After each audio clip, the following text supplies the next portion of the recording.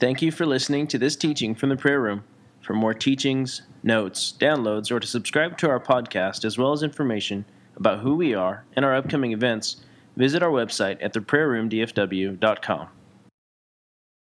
Well, Father, we ask you tonight in Jesus' name for you to rest on the word and that it would make so much sense tonight. In Jesus' name, amen. Book of Revelation. Gathering for the final war. This is the sixth bowl of wrath. So we've been going through the seals, trumpets, and bowls. We took a little kind of detour in there as we did a few chapters, but we've been on the bowls of wrath here. And so we are looking at the sixth bowl tonight. So you could really call this message the sixth bowl if you wanted to.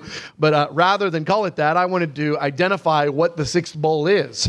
And the sixth bowl is the gathering of the nations for the final war. So it's not the final war, but it's the gathering of the nations for the final war. And so what we're going to do tonight is we're going to talk about that gathering, and then we are going to touch on that final war a little bit and just kind of get into some of those details.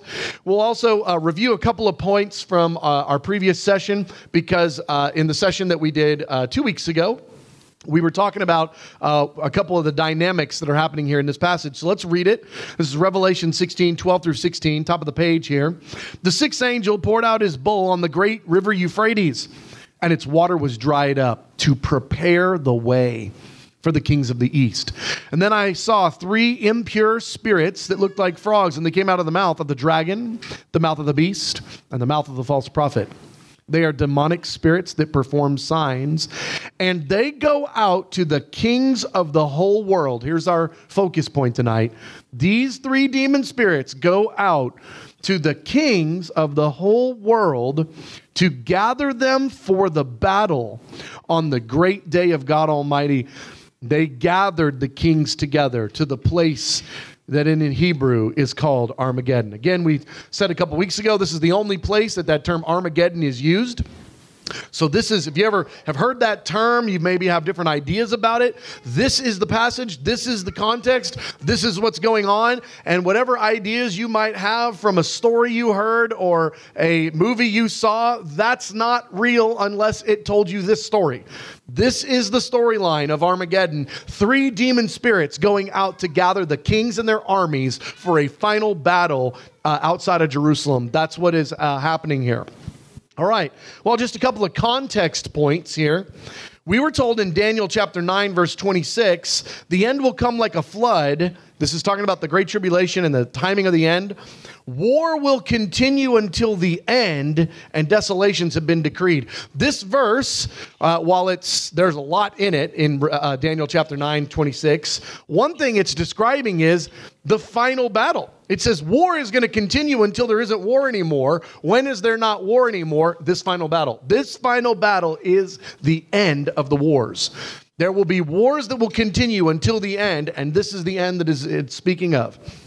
Next, we talked about last session, the great river Euphrates drying up and how that helps get some troops across the big old river.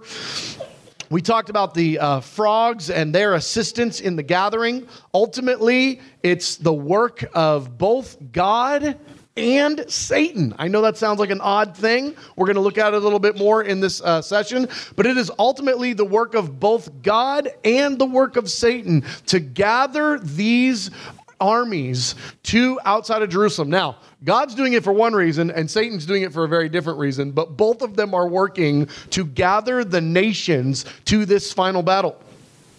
This is the reason that this is a judgment. Remember, we're looking at the seals, the trumpets, and the bowls of God's wrath, the 21 major judgments in the book of Revelation. How is this a judgment? Well, this is a judgment because it is to destroy the wicked armies, to destroy the military might, to destroy the strongest strength of the nations and the Antichrist empire. They are being gathered in order to destroy them. That is a great judgment, especially when they're going to walk into this battle with some very wrong ideas about how it's going to go. Who shows up for a fight, you know you're going to lose. You don't do that. They think they're going to win. They are being lured into a trap that God is setting for them. Now, they think they're doing it out of their pride and their military strength. They're gathering for their reasons, but God is actually the one gathering them for a very different set of reasons. It is a judgment because this final battle will completely destroy the strength of the Antichrist and will actually end up in him being thrown into the lake of fire. All right, Satan's hidden agenda. Now, just on the very natural war side of things, they're gathering outside of Jerusalem, and the objective from the military generals, everybody's being told, and the Antichrist is saying, listen, we're here today, all of our armies, we're here today to attack, and to trample down Jerusalem. See that city over there? And they can see it, in the distance. Say, we're here to fight against Jerusalem, to take out Jerusalem, to conquer Jerusalem. Well, it's kind of an interesting scenario because Jerusalem at that point will have a mostly defenseless, some thousands, maybe, tens of thousands of Jewish population that are not really going to be much of an obstacle related to the military fight. If the fight is really all of these armies against a few thousand, or whatever the number is, Jews in Jerusalem, as will be part of the narrative, what are we doing in Jerusalem? We're going to go get rid of those bad Jews because there will be no one more anti-Semitic than the Antichrist. There will be nobody who wants to destroy the Jewish people more. They're gathering for battle, but it's a very strange thing. If you're Satan, you don't really need 10 million or a million or whatever the number is, troops, however many millions. It might be more than that. You don't really need that many to attack a mostly defenseless city with people that have already mostly been unarmed. They've mostly had their arms taken from them. I don't mean their arms, but their weapons. That would be a weird picture if you got all these people with no arms. They've mostly, had their armament stripped from them. If the fight is really against them, then this is kind of like overkill. It's like, what are you doing with all these guys to gather against it? Well, what's actually happening is Satan is not actually gathering the armies of the earth to fight against Jerusalem, even though that will be part of what is being said and part of his gathering ploy and all that. Really, he's going there to fight against the Lamb and his army. Look at Revelation 19, 13 through 14. You're going to need all the armies of the earth if you're going to fight this battle against this enemy. Revelation 19, 13 through 14, middle of page 2 in the notes. He is dressed in a robe dipped in blood, and his name is the Word of God. The armies of heaven were following him, riding on white horses, dressed in fine linen, white and clean. You might need a few million troops if that's the guy you're fighting. If the armies of heaven are coming, then you better figure out how to muster all hands on deck from planet Earth in order to be able to fight that battle. That's the battle. The battle that we're looking at here is of a very unusual sort. We'll cover more of that later. They actually have this crazy idea. This is so crazy. They actually think they're going to fight against the Lamb and win. Like, they actually think it. Look at these verses. Revelation 17, 14. They will make war against the Lamb. Lamb, we're mad at you. And all those boys behind you in their shiny clothes and their white horses. We are mad. And we're making war against you. You don't make war against someone if you are, in your thinking, 100% guaranteed to lose big. You don't go make war. You don't go pick a fight that you know you're going to lose. They think they're going to win. But the Lamb will overcome them because he's God. Because he's the Lord of Lords and King of Kings, and with him will be his called, chosen, and faithful followers. All you who got a little bit of fight in you, I got good news for you. There's a day coming. You're going to get to do all the fighting you want to do. There is a day where you're going to fight alongside Jesus Christ. Until then, don't fight. But then you get to fight. So just save it all up, and your day will come. Look at Revelation 19:19. Then I saw the beast and the kings of the earth and their armies gathered together to make war against the rider on the horse and his army. They're gathering to make war against him. This is bizarre. Well, now we've got an interesting detail here because Satan has a hidden agenda. Satan's agenda isn't just to destroy Jesus, isn't just to fight against Jerusalem. Satan, I promise you, Satan knows the Bible. I don't like that, but we actually know that he does because he quoted it at Jesus several times. And that's not the only time that he showed understanding of the Bible. Satan knows the Bible probably better than we do. Scary. He's had a long time to look at it. If all he did was read it once through with a bad attitude once every 100 years, he's read it more than you. I mean, he got understanding about the Bible is my point. He knows for sure Revelation 20, 1 through 3 promises he's going to go to prison for 1,000 years, and he does not want to go to prison. He will be thrown into the abyss, Revelation 20, 1 through 3, and he'll be locked there for 1,000 years. He does not want that. I promise you he knows that Bible verse. He wants to avoid going to prison. A big piece of this fight is self-preservation. He is selfish. He doesn't want to go to prison. He has got a thought process. Well, he's trying to trap Jesus in some words. I love it when people try to trap Jesus in his words. It's kind of my favorite because it will so backfire in the craziest way possible 10 times out of 10. The Pharisees tried it and we got the greatest commandment out of the deal. You know what I mean? It's like, this is just awesome. So Satan is trying to trap Jesus in words Jesus said, because here's the problem. If Jesus said it, it has to happen, or Jesus is a liar, and everything we know about the character of God is wrong. You see? So if Jesus doesn't do something Jesus says he's going to do, we have a giant theological problem. Great news. Jesus will always do what Jesus says he's going to do. That is one lesson Satan has not gotten through his thick head, is that Jesus is going to make good on whatever Jesus says. But let me tell you one of the things that Jesus said in Matthew 23:39, top of page 3. Jesus said these words as he's about to be crucified. This is going to be the last public appearance that he has as a free man. He says, "For I tell you, you will not see me again." He's talking to the leadership of the nation of Israel, the Jewish leadership. He says, "You will not see me again until you say, 'Blessed is he who comes in the name of the Lord.'" Until you recognize me as Messiah, until you acknowledge that I, Jesus, am God. I am God's servant. The one you're about to crucify, the one that you hate, the one that you are so convinced is from the devil, you won't see me again until you say with your mouth, that's God. Blessed is he who comes in the name of the Lord. That's the Messiah. He said, you won't see me again. Do you notice Jesus hasn't come back yet?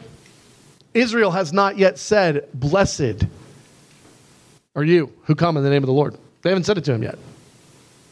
And until they do, there's a real issue with Jesus taking leadership of the earth and showing up in Jerusalem. There's a real issue because he said it wouldn't happen. Well, Lucifer is looking very much to take advantage of that because let me tell you, I think one of the things that's in his mind, I think that the reason the Holocaust happened, I think the reason that anti-Semitism is such a thing in the earth, why hate Jewish people? Like, that doesn't even make sense. Why? Like, why want to wipe them out? Why want to be mad? I don't mean, like, to me, it makes sense to look at a different people group as a secular thought process, a different people group, and go, yeah, we don't really get them. That doesn't make sense to me. Their practices, their thought processes, I get that. What I don't understand is, why so mad?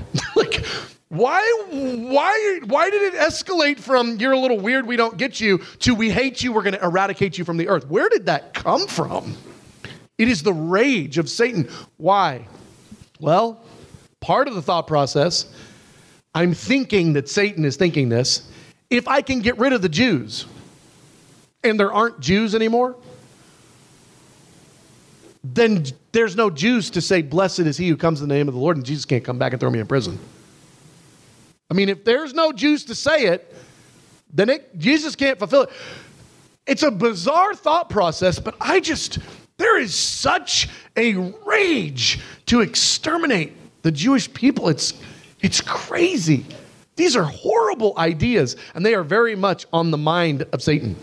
And they are very much in the end time agenda, that aggressive agenda. He won't be successful, but he sure will try.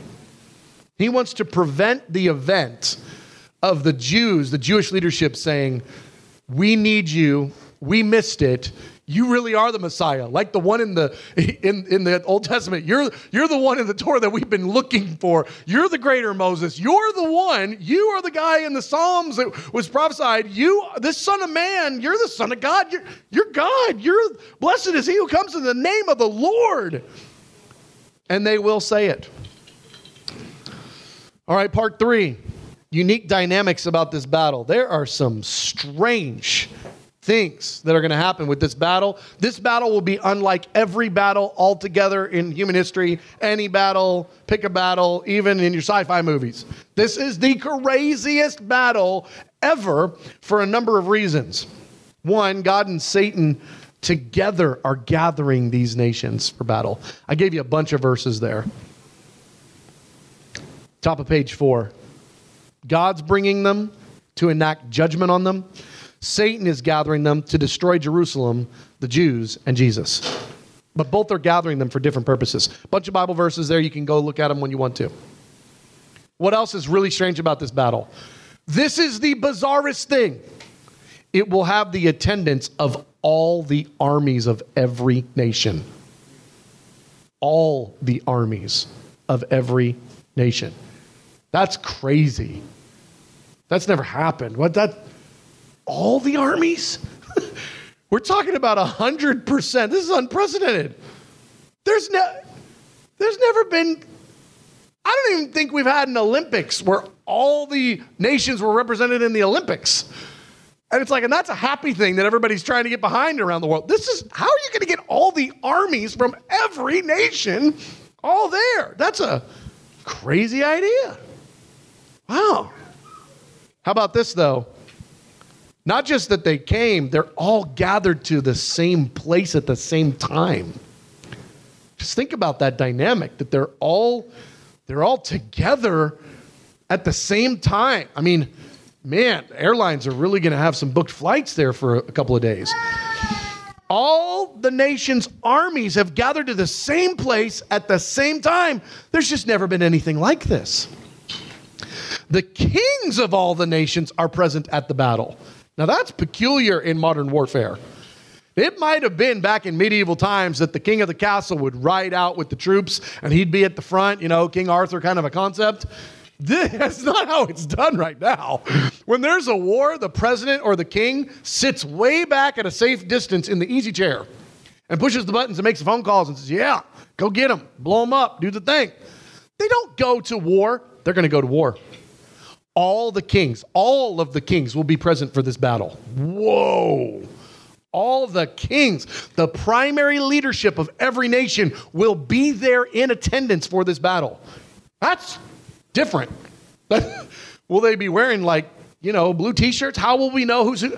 They're all going to be there. The kings are going to be at the final battle. That is a crazy thought process. Right in the middle of it, I think part of that is a show of allegiance required by the Antichrist. Hey, it's not enough that your guys go and die tomorrow, or they go and fight. I want you there, king, leader, president. I want you there. And they'll be there. All right, top of page 5. All the nations are gathered on the same team. Now, that might sound redundant, but I just want you to think about the whole concept of war, the whole concept of fighting, okay? Imagine the MMA match, all right? And it's the guy that everybody knows, the one, really hard fighter, and it's like, and who's he fighting? Nobody. The biggest match of the year is this guy in a ring all by himself. This is a really odd idea because in order to have a fight, you have to have a foe. But all the nations, all of them, there's never been a war against non-humans. The only way to have a war is this nation fights against that nation, or in the case of World War I or World War II or some other conflicts, a few nations together against a few nations. What about when all the nations are all on the same team? We're all here. Who are we fighting? Oh, that's a surprise. I didn't tell you that? Yeah, the Lamb. Well, okay. Where's the Lamb get his army from? Oh, heaven. No big deal. Just don't ask questions. So all the nation's armies are all together on the same team. Whose team are you? 1, 2, 1, 2. Number off. 1, 2. No. 1, 1, 1, 1, 1. They're all on the same team. And they're gathered to fight against a foe that isn't human. They've got resurrected bodies. They're supernatural. This is a very different fight. They're all gathered on the same team. Such a huge army gathered against such a defenseless city. All right, well, the battle's over in a moment. This is going to be, the most upside down. When you think about the idea, let's go with like right now, okay? Let's think about a nation, and let's say that nation had the strongest military might, in the world, in human history. And you were able, through, connecting with other nations or whatever, you're on the other side, you were able to gather 10 times as many troops with 3 times the military technology and 3 times the tactical advantage and 3 times of this. But you were able to gather 10 times as many armies, as many warriors. You would look at that and go, for sure, the guy with all the military tech and the bigger numbers and stuff, for sure he's going to win. This is going to be the most bizarre fight ever because you're talking about millions arrayed in armament. The armies of the earth and their weapons are there to fight, and it looks so one-sided, like for sure that team is going to win. Not only do they not win, the battle is over in like a minute. It's like effortless. They don't even put up a fight. There will be 0 casualties on Jesus' side.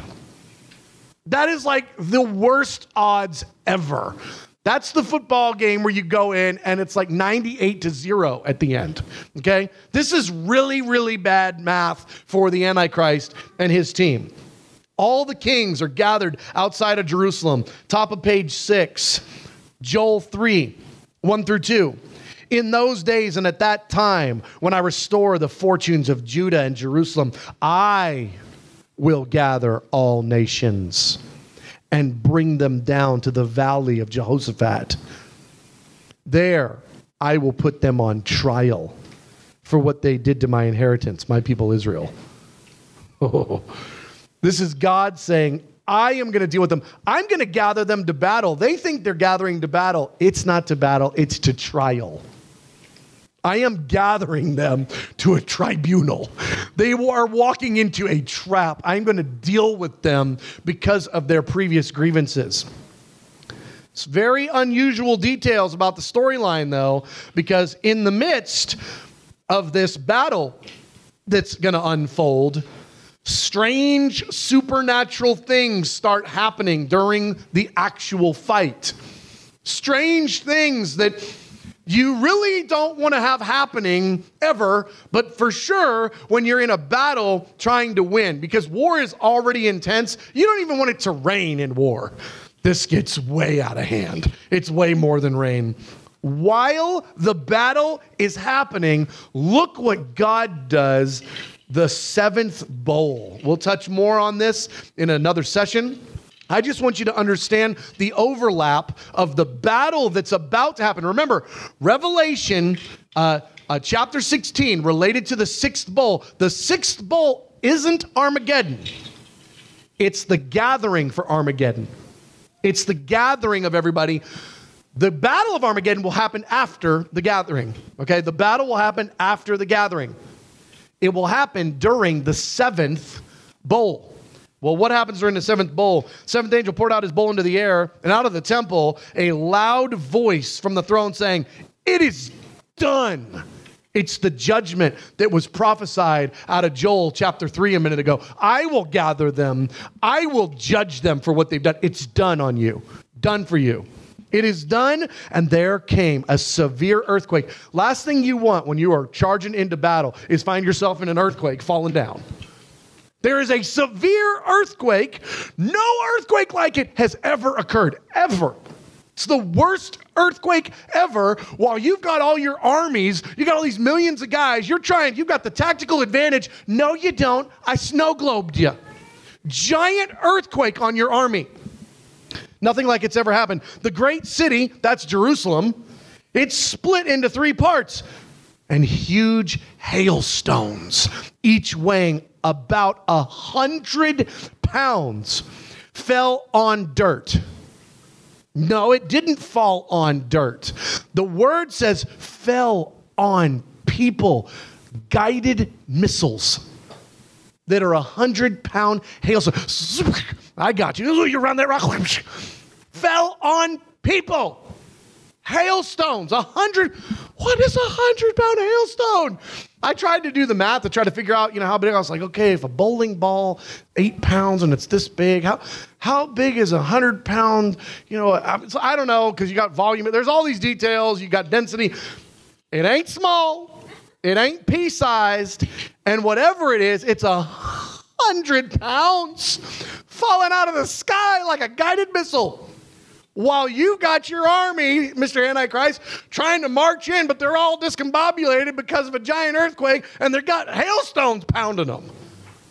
This is the most one-sided fight ever. He's like, oh, you got a few million guys. Okay, that's good. Good for you. I got hailstones. I've been saving them for you, bro. Well, check this out. It's not even the first time God did this. Look at the precedent that we have in Joshua 10, verse 11. As they fled before Israel on the road down from Beth Horon to Askelah, the Lord hurled large hailstones. The Lord hurled large hailstones down on them from the sky, and more of them died from the hailstones than were killed by the swords of the Israelites. Oh my gosh, you did a dry run on this? You tested this arsenal out? He's like, oh yeah, I figured out how to get it right through the tank. This is not an issue for me. I got these 100-pound hailstones. I got this. That's crazy. Well, Jesus is going to enter Jerusalem. I don't know if you knew that or not, but when Jesus comes back, it's not arbitrary. It is to Jerusalem. He's coming to the fight. Remember, Satan is gathering the armies. The Father is gathering the nations out there outside of Jerusalem so that there can be a final showdown. Jesus comes in from the back door entrance. When the Lord returns to Zion, Isaiah 52 here, bottom of page 6, they will see it with their own eyes. This is talking about the Jews. They're going to say, blessed is he who comes in the name of the Lord. They're going to see it with their own eyes. They're going, oh my gosh. And they're going to be shaking in their boots. Can you just imagine being a Jew in Jerusalem? You're pretty well defenseless. No matter what you've got, it doesn't count. It doesn't matter. You got, millions of guys out there that are all bloodlust all at this moment. They are angry and crazy, and they're coming in. These Israelites are freaked out of their mind. They are very much looking for the God of Israel to come and bail them out. You will see it with your eyes, he says. You'll burst into songs of joy together, you ruins of Jerusalem, for the Lord has comforted his people. He has redeemed Jerusalem. Oh, yeah, that's awesome. All right, well, what do? The Jews are like, hey, we're really glad you're here, but we really don't want to be around for this. This is a really intense fight about to happen. All those guys with you, they're glowing. And that's weird. We're not used to glowing guys coming and visiting our city on horses. And Jesus, you're the man, but we're still not real sure how we feel about this fight. Look what it says that Jesus is going to do. Zechariah 14, 4-5. On that day, Jesus, his feet will stand on the Mount of Olives east of Jerusalem. and the Mount of Olives will be split into two from east to west. Imagine a mountain. Imagine your God. Stick your fingers in the sand and divide. You've now got this mountain that went two ways, and you created a valley between them. This is really going to happen. Literally going to happen. It says this, forming a great valley, with half of the mountain moving north and half of the mountain moving south. And then you Jews in Jerusalem that are saying, blessed is he who comes in the name of the Lord. You Jews that have been like shaking in your boots and trying to get out of Jerusalem, trying to figure out what you're going to do and don't know what to do with Jesus. You will flee by my mountain valley, for it will extend a zeal. You will flee as you fled from the earthquake. And then the Lord my God will come, and all the holy ones with him. The great procession of the saints will now enter through that same valley. The Jews are running out. The resurrected army is coming in. And they will then come out through Jerusalem, that front gate. And my, oh my, will the opposing army get the shock of their life. But that's not all. This fight will be so one-sided. It is the most disappointing moment in Satan's life. It's like you are about to have a really bad day, bro. It's going to go south for you. Because if all of that wasn't enough, Jesus is going to release the chaos judgment. The chaos plague is like the boss of all plagues in the Bible. It shows up about 4 or 5 times. And here we see in Zechariah 14:14, a prophecy about the end of the age. Zechariah 14:14 is a prophecy about this time frame, about the return of Jesus, the fight at the battle of Armageddon in Jerusalem, all that. It's a prophecy about that. And look what it says on that day. Men will be stricken by the Lord with great panic. Each man will seize the hand of another, and they will attack each other. Oh, no. Any of your guys that were still able to stay on their feet after the earthquake and the wibbly wobbly, any of the guys that didn't get hit on the head with a giant hailstone, any of the guys that kept marching forward, they're actually going to look at each other and go, I'm mad at you. You stole my donut last week, and stab them. They're going to turn against each other. It's not going to be random. It's not going to be a few guys. It says the Lord will strike them with panic. They will be, they're freaking out. They're struck with panic. And it says each one will grab the hand of another and strike them with their weapon. Oh my gosh.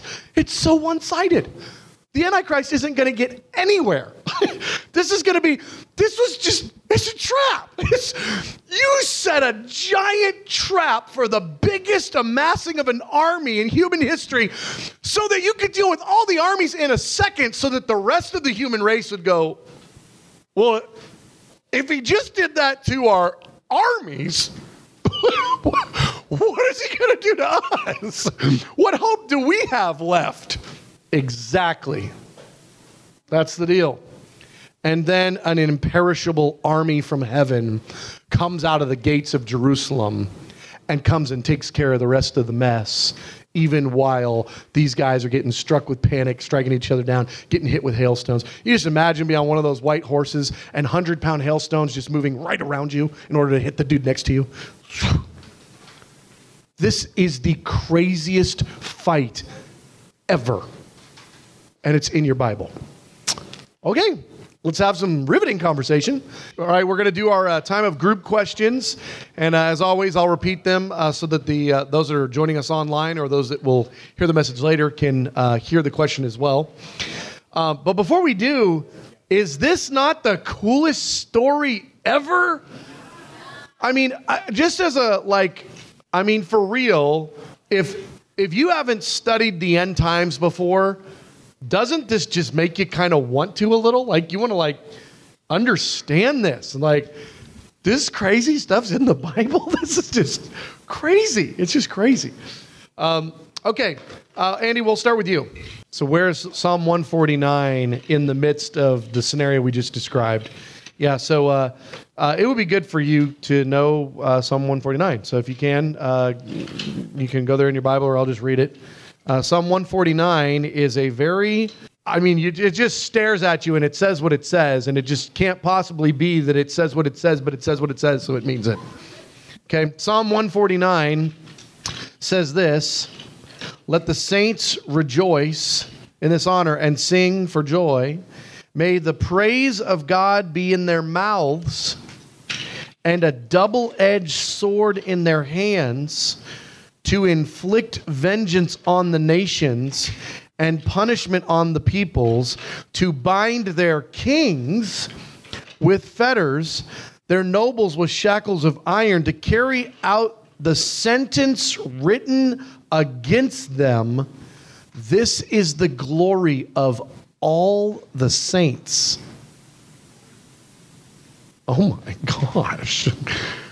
The glory of the saints is to participate in the battle of Armageddon with a sword for swording, while singing worship songs on a white horse. This is intense. Friends, those armies that are coming behind Jesus, it says armies, multiple. One of those armies is the army of the resurrected. And we're going to be with them. And it says we're going to have swords in our hands to inflict punishment, the judgment. How did it say? To carry out the sentence written against them. This is the glory of all his saints throughout human history. All the saints. This is the glory of all his. This is crazy. So, where does this fall? Well, it's a good thing the Antichrist starts off with so many millions of guys, because there are going to be a lot of ways they're dying. Gals too, probably. There's a lot of ways that they're dying. Lots and lots of ways.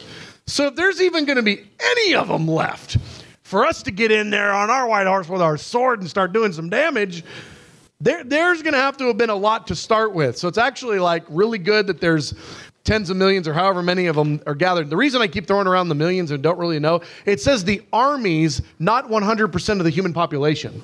So it's not all of the humans on the earth gather for Battle of Jerusalem. It's all of the armies of the nation. So now they've been beefing up their armies. They've been getting ready for this moment, but it's still not anywhere near 100% of the population. So it's millions, but remember, there's been a lot of people beat up throughout the Great Tribulation. So it's like tens of millions. I don't know. It's a lot. It's a lot of guys. So in the midst of the chaos judgment, in the midst of the arsenal of heaven, guided missile hailstones and the earthquake and all the stuff, in the midst of all that, the saints are going to be tearing through with those swords and going just berserk on these guys. It's your glory. Quote the Bible. The glory of all his saints. The glory. It's the glory to inflict the sentence that has been given by Jesus against these armies. So the battle, you definitely want to be picturing the saints on, mounted on horsebacks, riding through this chaotic field. The Valley of Megiddo is a really big plain. It's a good thing too, because it's the staging ground for all these guys. It's going to be intense. So, okay, next question over here, John. Well, that's great question. How are the armies all going to fit in the Valley of Megiddo? So, I would encourage you, if you haven't seen it already, I would encourage you to Google, I think it's called Called to Populate Heaven. It's a Reinhard Bonnke crusade video thing. I'm pretty sure you can find it on YouTube, Called to Populate Heaven.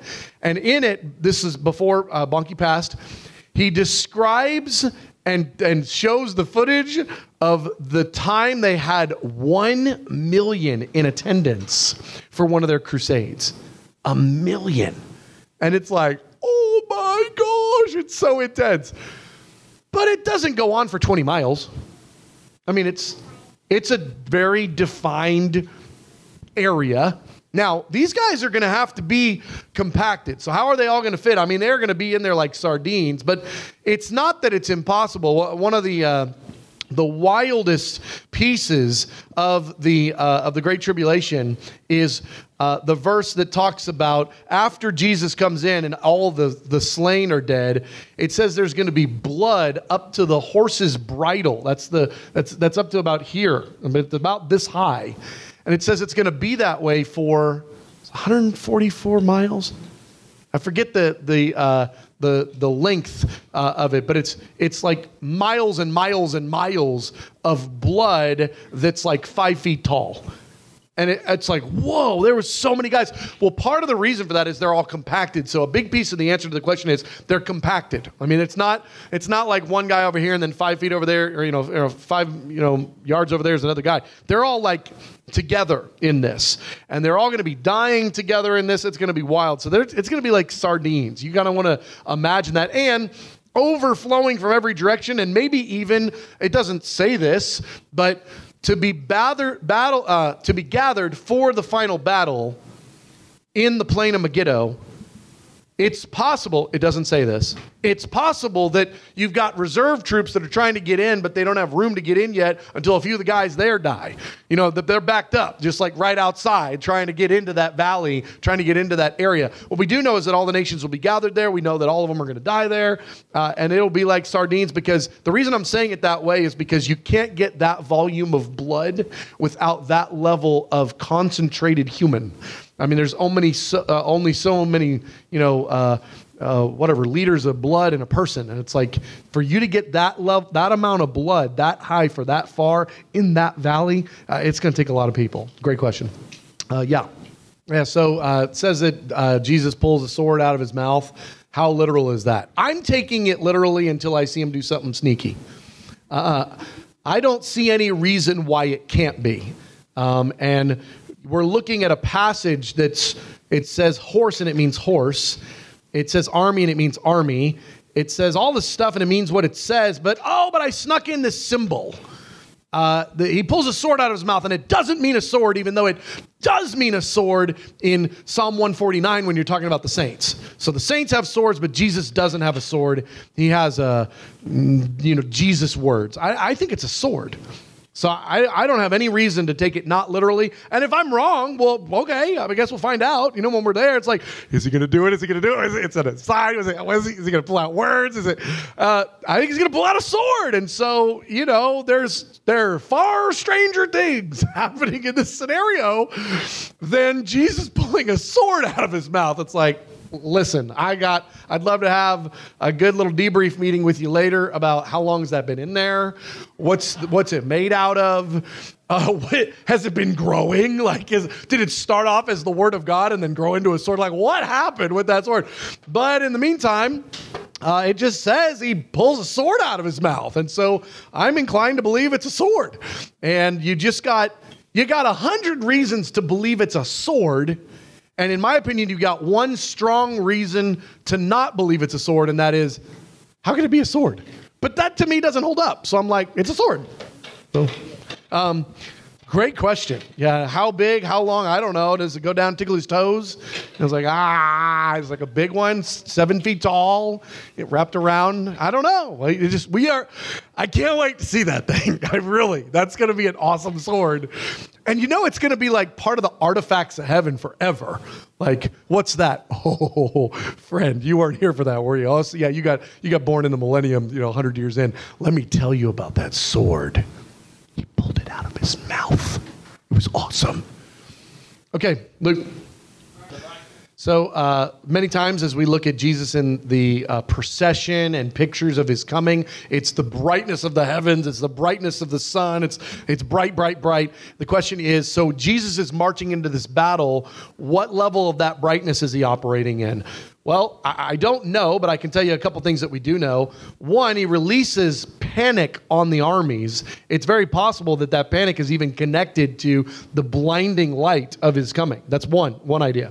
Another idea, Jesus, in order to make it all the more terrifying so that they can see, dials down the dimmer switch on the brightness for that very purpose so that people can see. Because this judgment, they're supposed to feel it, see it, get it. It's not supposed to be, I'm dead, they're supposed to like die bad, die hard. It's a judgment against them. And so any level of escape from that, I think, actually is counter to the purpose of the judgment.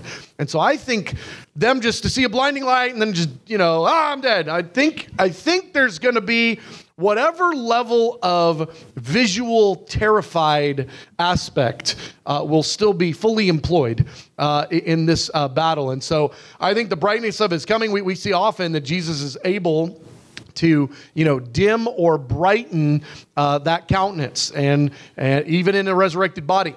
And so it's like, I think that what we're going to see in this battle is I think that brightness will absolutely play a role. I just don't think that brightness will steal away the capacity for those that are being struck by him to be able to see him and see that they're being struck by him. So that brightness, when it talks about the brightness of the Lord, it's really interesting because the source is God himself. And while it's bright, it's not bright in the sense of a light that's blinding that you can't see anything. It's like it's a holy light that still permits your faculties to operate.